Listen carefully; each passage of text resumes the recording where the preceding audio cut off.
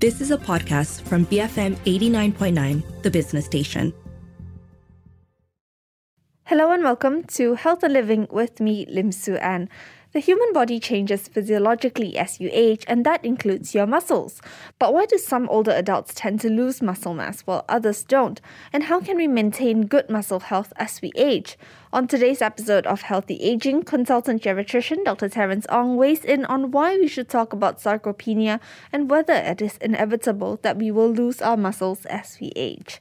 Thank you so much for joining me today, Dr. Terence. Oh, welcome. Pleasure to be invited.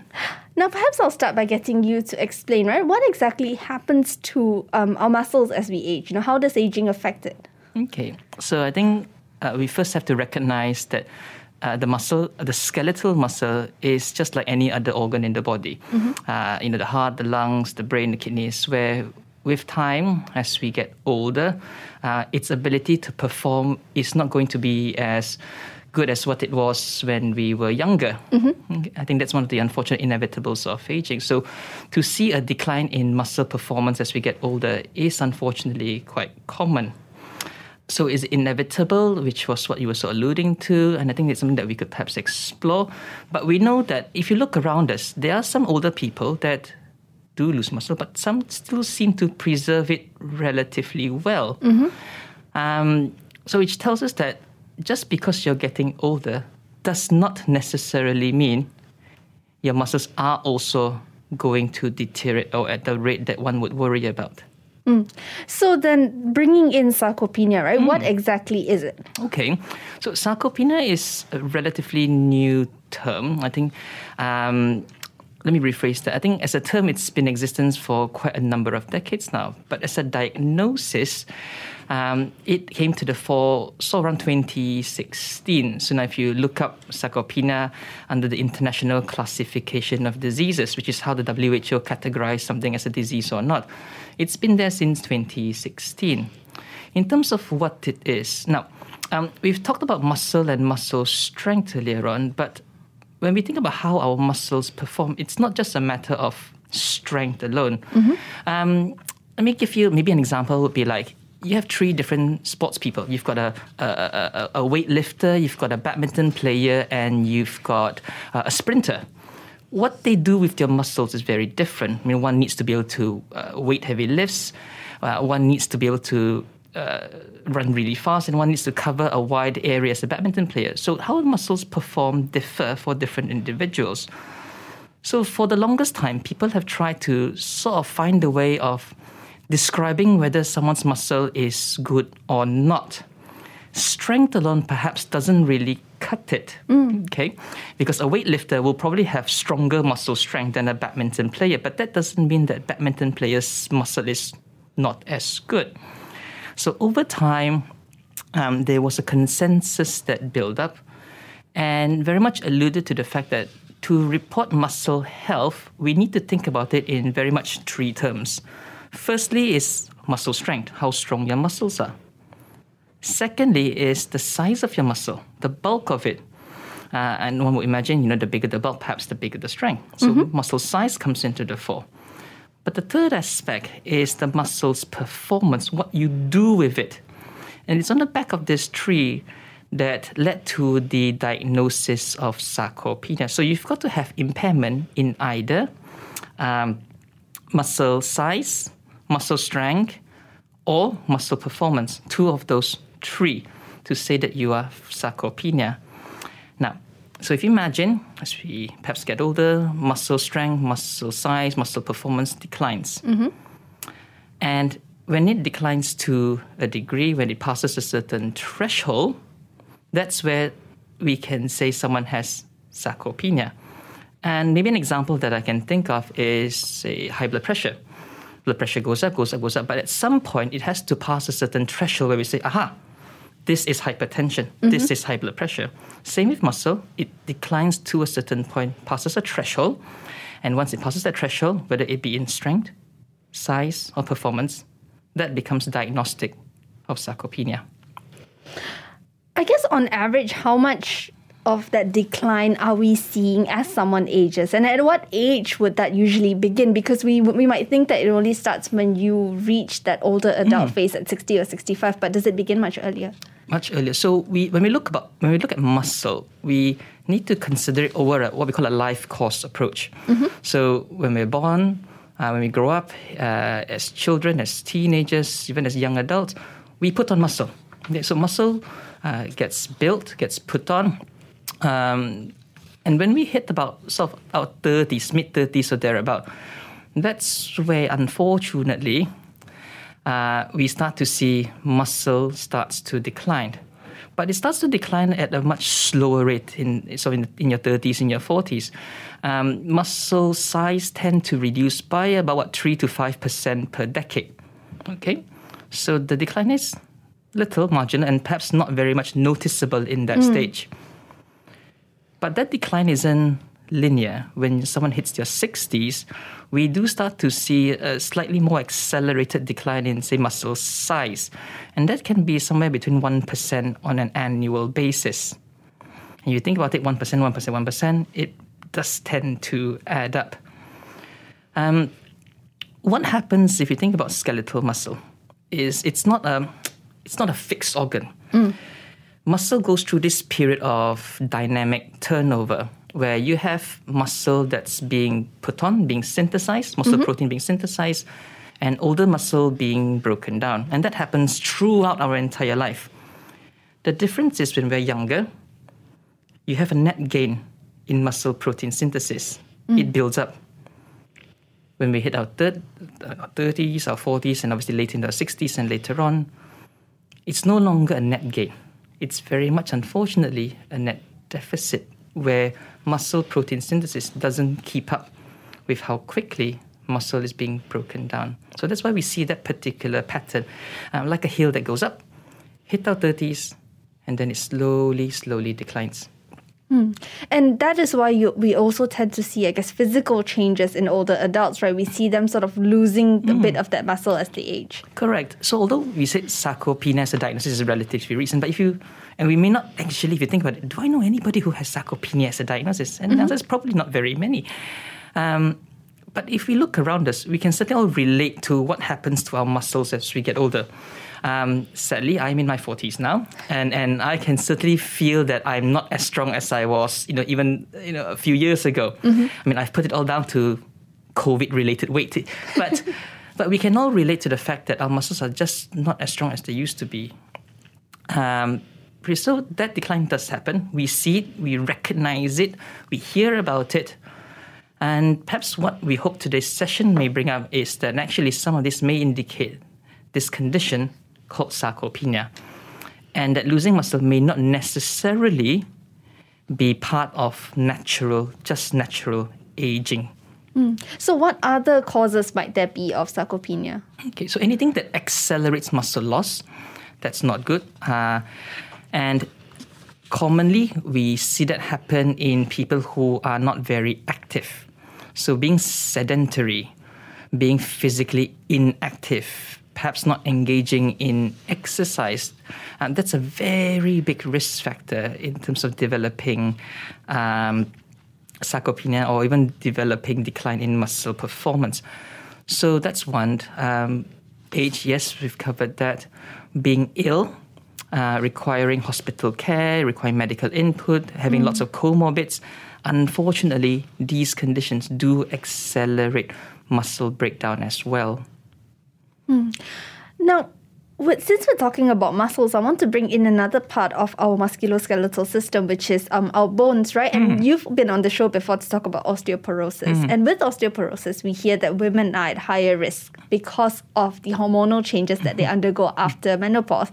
Is there a similar risk for women when it comes to sarcopenia? Okay. So the pathology behind these two conditions are slightly different. But in terms of who's more likely to develop it, they both share similar risk profiles. So women, yes.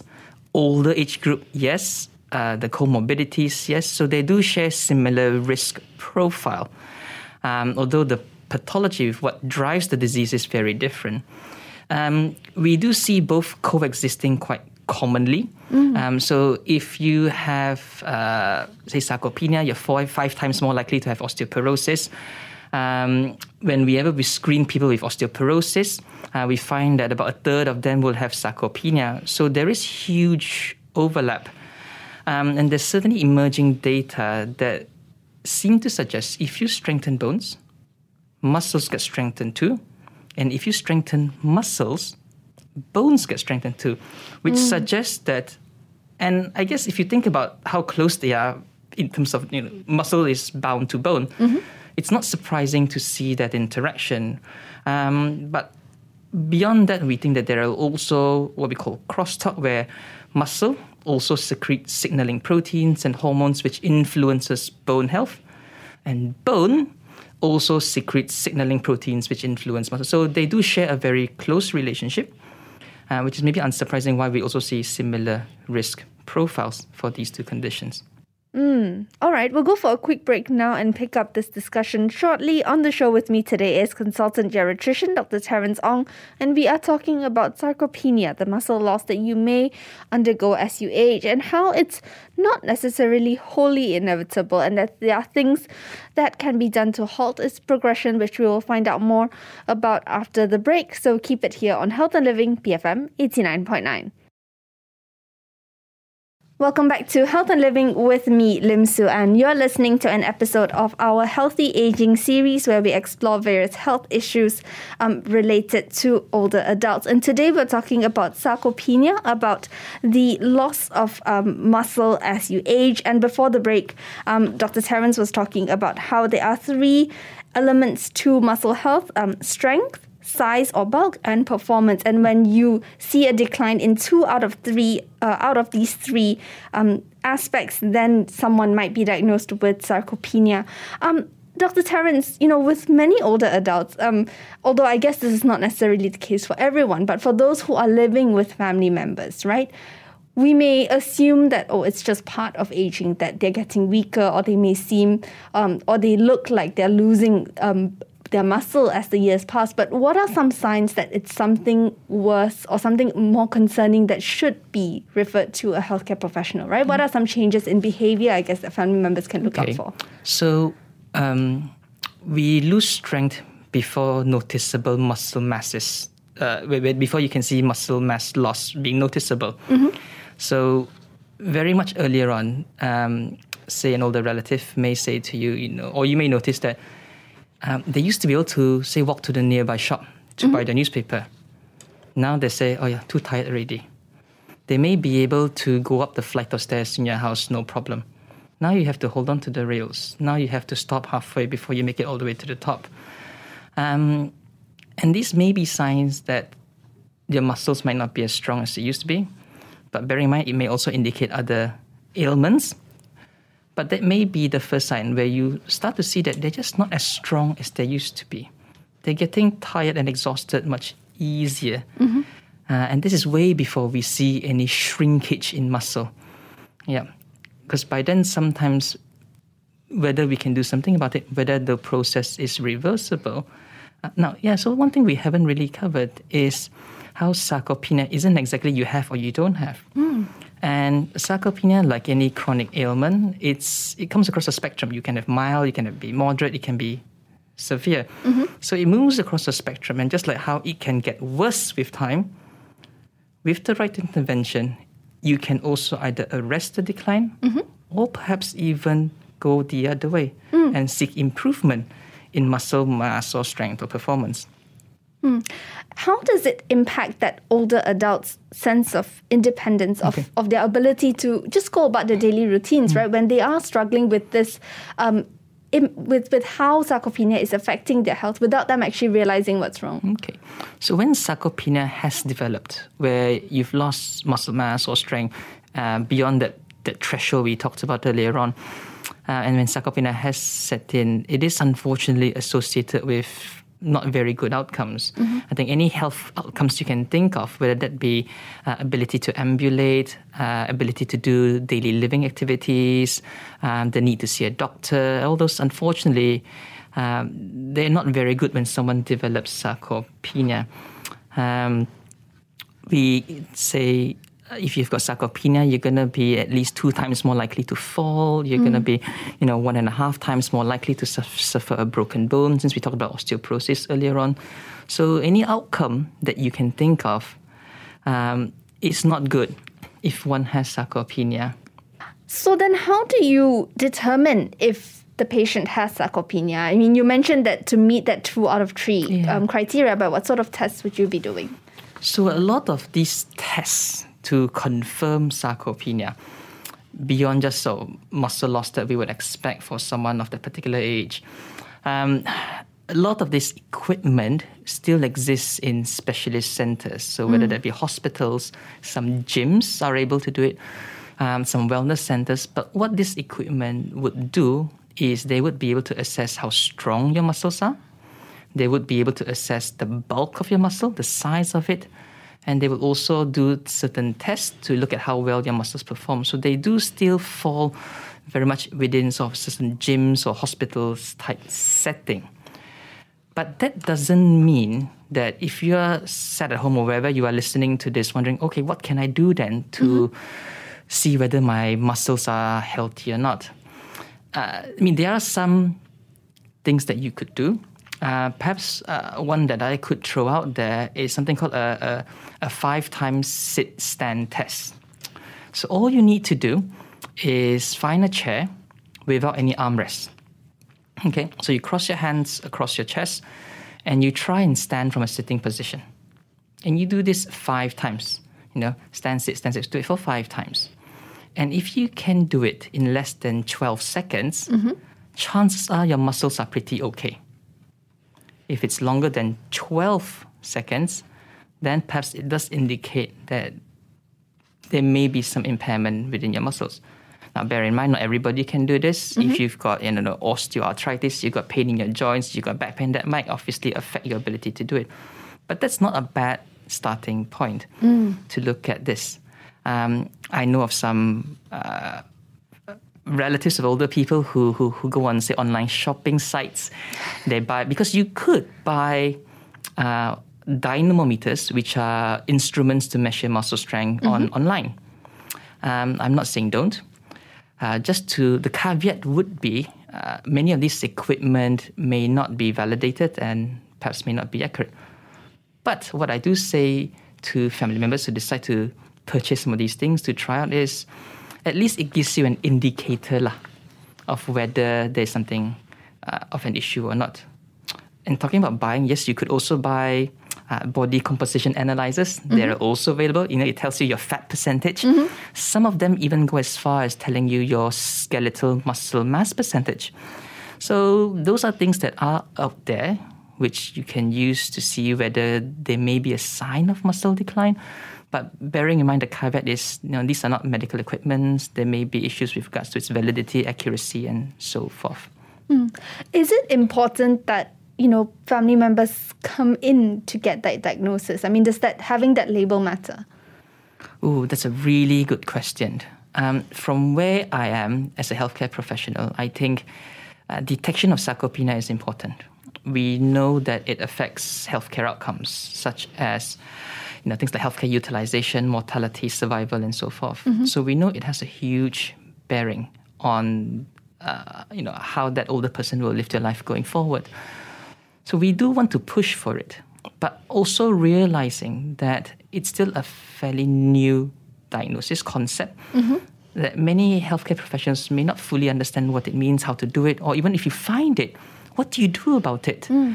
Many may not have access to the treatment required to deliver it. So we're in that position now where we want to get people to be aware of it, to look for it, to diagnose it. But I think the ecosystem to manage it perhaps still needs some work on. But hopefully sessions like this today, coming in, talking to you, that's a start. To at least as a public, you can ask yourself or your loved one, what's their muscle like? Mom and dad, seems to be slower. And have they got this? And then talk it through with a healthcare professional. You can even say, I've done that, 5 times sit-stand test. And the doctor said if it's more than 12 seconds, which my relative one is, then there might be something wrong. So that may be the start. Education is always the starting point, right? As we say in a lot of things. Yeah, indeed. And I think a lot of the times, certainly with regards to healthcare, ownership of what's going on plays a very big part in driving the healthcare that we want and we should get. So let's talk about management, right? Considering this is a fairly new disease, what options are there? Are we talking about medications like a lot of other conditions, or are we talking about lifestyle changes? Okay. So a new, not necessarily a new disease, but certainly the diagnostic classification came out in 2016. In terms of what we can do, the one which has certainly the most evidence is exercise and nutrition. Similar to, you think about the way athletes perform and how we want to maximize their performance, it all comes down to exercise and nutrition. If we talk about exercise, there are different types of exercise which does different things to make muscles stronger. The type of exercise that's required is what we call resistance or strength training, where you get the muscle to work against some sort of resistance. For instance, lifting weights, that's an example of a resistance exercise. Many older people may not be able to lift big weights, but even if you can say, bicep curl a can of beans, that's some form of resistance exercise. It doesn't have to be a huge weight. No, so with exercise, it always has to be tailored to whatever the individual can do. And our approach to exercise has always been, negotiate some sort of realistic goal, work towards that, and then progress as you go along. So, it could be a can of beans. It could be a heavier can of beans. It could be a pack of rice, and there are things within the house that we can easily utilize. But the point is, the type of exercise to strengthen muscles has to be some form of resistance exercise. And the exercise, so if you were to just do bicep curls, you were just lifting, rice or a can of beans or whatever it might be. All you're doing is just strengthening muscles in the arm that you're exercising. So if you want to strengthen muscles in the legs, for instance, then it has to be lower limb muscle exercises. And coming up to BFM today, I walked up a flight of stairs and there was a big poster there that says, do you take the stairs, it strengthens your muscles. And going upstairs is actually a pretty good muscle strengthening exercise because you're working against gravity. Okay? So there are things that you can look around your house and see what you can use and adopt to do some of these very simple exercises. To get an older person to go to the gym, which is one of those things that we do try and push, some sort of structured exercise, that's perhaps the goal. But if that's a step too far, look at what you can do to do muscle strengthening exercises at home. Starting small and then working your way up from there, right? Correct, yeah. I mean, I'm not going to go and run a marathon I won't go from couch to running marathons immediately, but I would do 5K, 10K, half, and maybe a marathon if I so fancy it. But it's about grading and it's about making that progression. So if we use that climbing stairs example, for instance, okay, go up and down stairs, no problem. You can buy ankle weights. Many of the health shops have got ankle weights. You put them down, you increase the resistance. But the focus is resistance exercise as much as a person can do, and you gradually increase it over time. To what extent can sort of an older adult put on muscle, right? Because we've heard stories of, some individuals who after retirement, they've discovered a new hobby, a new passion in sports, and they pick it up and they really sort of get into fitness a lot, and you see them making that transformation, right? And of course, not everyone is like an Arnold Schwarzenegger. That one is perhaps one extreme of the spectrum. But I guess, how do you, in terms of managing expectations, to what extent can someone build back the muscle? Okay. Muscle, as mentioned earlier, it has this dynamic turnover process. Muscle being broken down, muscle being put on, broken down, put on, broken, put on. And we talked about this net muscle loss, which unfortunately happens as we get older. So to improve muscle, all it requires is to minimize breakdown and increase muscle protein synthesis. And if you can get that net gain back again, then yes, muscle health will improve. We've talked about exercise as one way of putting on muscle, stimulating muscle protein synthesis. Exercise does that. Because being inactive, being sat at home, being stuck in bed, not doing very much. By being inactive, being sedentary, it actually accelerates muscle breakdown. So to talk about improving muscle health, it's all about, like I said, minimizing how much muscle is broken down and improving muscle synthesis. And it's all about making sure that there's always a continuous net gain. And yes, we do hear lots of really inspiring stories about people in their later life who decide to pick up running and do amazing feats and put people like me to shame. What's sad is these are the exception, not the norm. But physiologically, we know it is possible. The problem is to do the things that's required to be able to perform like that. And that's where maybe goal setting comes in. And for many older people, their aim is not to do 10K runs. Their aim is perhaps to be able to get to the local shop, still buy their newspaper without feeling that they run a marathon by the time they bought their newspaper. So it comes down to a very practical thing. So we sit in clinic, for instance, we ask them, okay, what is it that you want to do? Okay, you want to play with your grandchildren. You don't want to feel absolutely exhausted, like you need a holiday after your grandchildren come to visit you. Okay, so we need to look at muscle strengthening stuff. This is what we can do. Exercise, you and I, we do some exercise. We know it can be uncomfortable. It can, cause a degree of discomfort. It's tiring, So trying to get perhaps an older person to do exercise, not always the easiest thing. I mean, lifestyle changes in general are not always easy, right? When you're set in doing a certain way and behaving a certain way, to try and alter that, not always easy. And this before we even talk about nutrition, about eating the right things to promote muscle growth, to get them to, eat less of this, so they eat more of that. So yeah, there's a lot of health changes that do have to take place to improve muscle health. So a lot of time, perhaps may not be improving. Why not just do enough to sustain muscle performance? That's it. So that over the coming years, because we know that if we did nothing, you just carry on as you are, you will see that continuous annual decline in the way your muscles perform. Now, some older adults may be bedbound or have mobility issues, right? In such cases, then how do you get them moving, or what sort of exercises would be suitable? Okay. If an older person is bedbound, then it in a way tells us that there may be underlying medical problems, perhaps the underlying disability or dependency issue, which is why they can only be in bed. So then it comes down to what I said earlier, what is the aim of muscle health then? Because we're not going to get them to go do stairs or walk to the toilet. Yep. So a lot of the time in that situation, it's the goal of maintaining muscle health is just to, say, prevent contractures from developing, to be able to, they can still maybe turn in bed. So the goal setting is maybe very different. But if let's say someone, and what we see a lot more often is someone who's, say, stuck in chair, okay, perhaps in a wheelchair, and they want to do exercises. Maybe they've had many falls, so they're very scared. You ask them to walk, then they fall. So that fear of falling stops them from wanting to participate in exercises.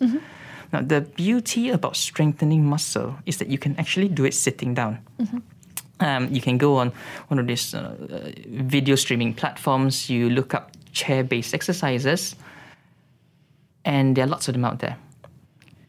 All one would maybe need is a simple thing I can think of, like an elastic tension band. And again, they're relatively cheap. You can purchase from any health shops. So tension band, you can put it around the hips and get the hips to abduct. You can put it around the knees, get the knees to flex against tension bands. But sometimes all you need, if you're worried about the older person, your family members falling over, if they were to do exercise, you can do it sitting down. And a tension band can provide lots of muscle strengthening exercises and can be delivered with them sitting down.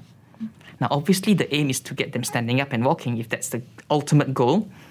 But starting there... You work your way towards it. Correct. Managing expectations, progressing, that's it. So then let's move on to diet, right? What sort of dietary changes are we talking about? So, to build muscle, need protein. Protein. Okay? Then it comes down to how much protein. So for an older person, so we talk about just the older age group, we would recommend somewhere between 1 to 1.5 grams per kilograms per day. Okay? If your muscles are very weak, if you've got lots of medical problems, we tend to favor the higher end of that reference, the 1.5 grams per kilogram per day. So what does that come out to? Okay, on the spot maths, so that's about 60 to 90 grams of protein a day. Okay, not bad. Is that a lot? To put it into context, 250 mils of fresh milk, that's a bit more than that. That's about 8.5 grams of protein. An egg has got about 6 to 8 grams of protein. So it's a lot of protein to be consuming. But that's certainly what would be required to facilitate muscle protein synthesis. So it does come down to protein. Looking at the diet, can you get that naturally through meat, through eggs, through milk? If that's difficult, then perhaps supplements is where that comes into the picture. And there are protein supplements in the market, which we do recommend if you're serious about building muscle and that particular person isn't able to meet those protein requirements naturally. But when it comes to supplement, is that something that they should be discussing with their healthcare provider first before sort of embarking on that on their own? Oh, definitely. I think with regards to any supplements, do have a chat with a healthcare professional whether it's the right thing to do or not. Too much protein is not a good thing as well, causes kidney problems. So that's something worth thinking about. To know if you're interested to know how much protein one is consuming, we do have, thankfully, things like apps, nutritional calculators these days. All you put in is, how much egg you've consumed, how much meat you've consumed, and it does give you an idea of how much protein one's consuming. Asian diets, like Malaysian diets, unfortunately, rich in carbs, not much in everything else. Yes. We do love our carbs. So I think almost all the patients I come across do lack protein. But yeah, protein. I want to sort of wrap up this discussion by taking a bigger picture look on this issue of muscle health and sarcopenia that we're talking about, right? I think a lot of us probably think that it's inevitable or you can't do anything to halt it or to even reverse it if an older adult is struggling with muscle weakness. But how does that perception then impact people's willingness to make those changes that we've been talking about? If I had an easy solution and answer to that question, it is unfortunate that many things happen as we get older that we just accept as, just getting older lor. I get tired, my muscles are weak, getting older lor. But perhaps we do need to try and break that myth. We talk a lot about healthy aging. But maybe what we don't talk a lot about is if some deficiency has occurred, that we could potentially do something about that to prevent it from getting worse. Okay bad already. But let's try and do what we can to make sure your bad doesn't become worse. And the same goes for any other chronic ailments and any organ deterioration. But when you talk about muscles, I certainly do not subscribe to the fact that we can't do anything about it. I agree that at the background, we will always have this net loss in muscle as we get older. But that decline, we can do something about. Whether it is to slow the decline, whether it's to make sure that you get a net zero, or if you're willing to work very, very hard, to even look at net gain. It is modifiable. We can do something, but the first step is acknowledging that something can be done about it. And to take ownership over your own health. Correct. Spot on. And to wrap up our discussion today, Dr. Terence, what would your message be to our listeners? Simple one. Now's the time to maybe just have a think about your own muscle health. If you have older relatives, have a think about their muscle health and how that has changed in the last, say, 12 months or so. And if there is a decline, like I said, there are simple things that you can do to see whether there is an issue or not. If there is one, take that next step. Seek advice from a healthcare professional. Ask the question, got sarcopenia or not? And then try and see if we could tap you, your loved one, to some resources to try and test that. And thankfully, there is a huge amount of growing literature out there you can look up on the internet to try and help you navigate this condition, which is still relatively new. Mm-hmm. But what's going on, the weakness in muscle, we can all relate to. So yeah, help is out there. Thank you so much for joining me today, Dr. Terence. Thank you very much. I've been speaking to consultant geriatrician Dr. Terence Ong on our Healthy Aging series about sarcopenia and why it's important that we take care of our muscle health. I'm Lim Suen, and this has been Health and Living, BFM 89.9. You have been listening to a podcast from BFM 89.9, the business station. For more stories of the same kind, download the BFM app.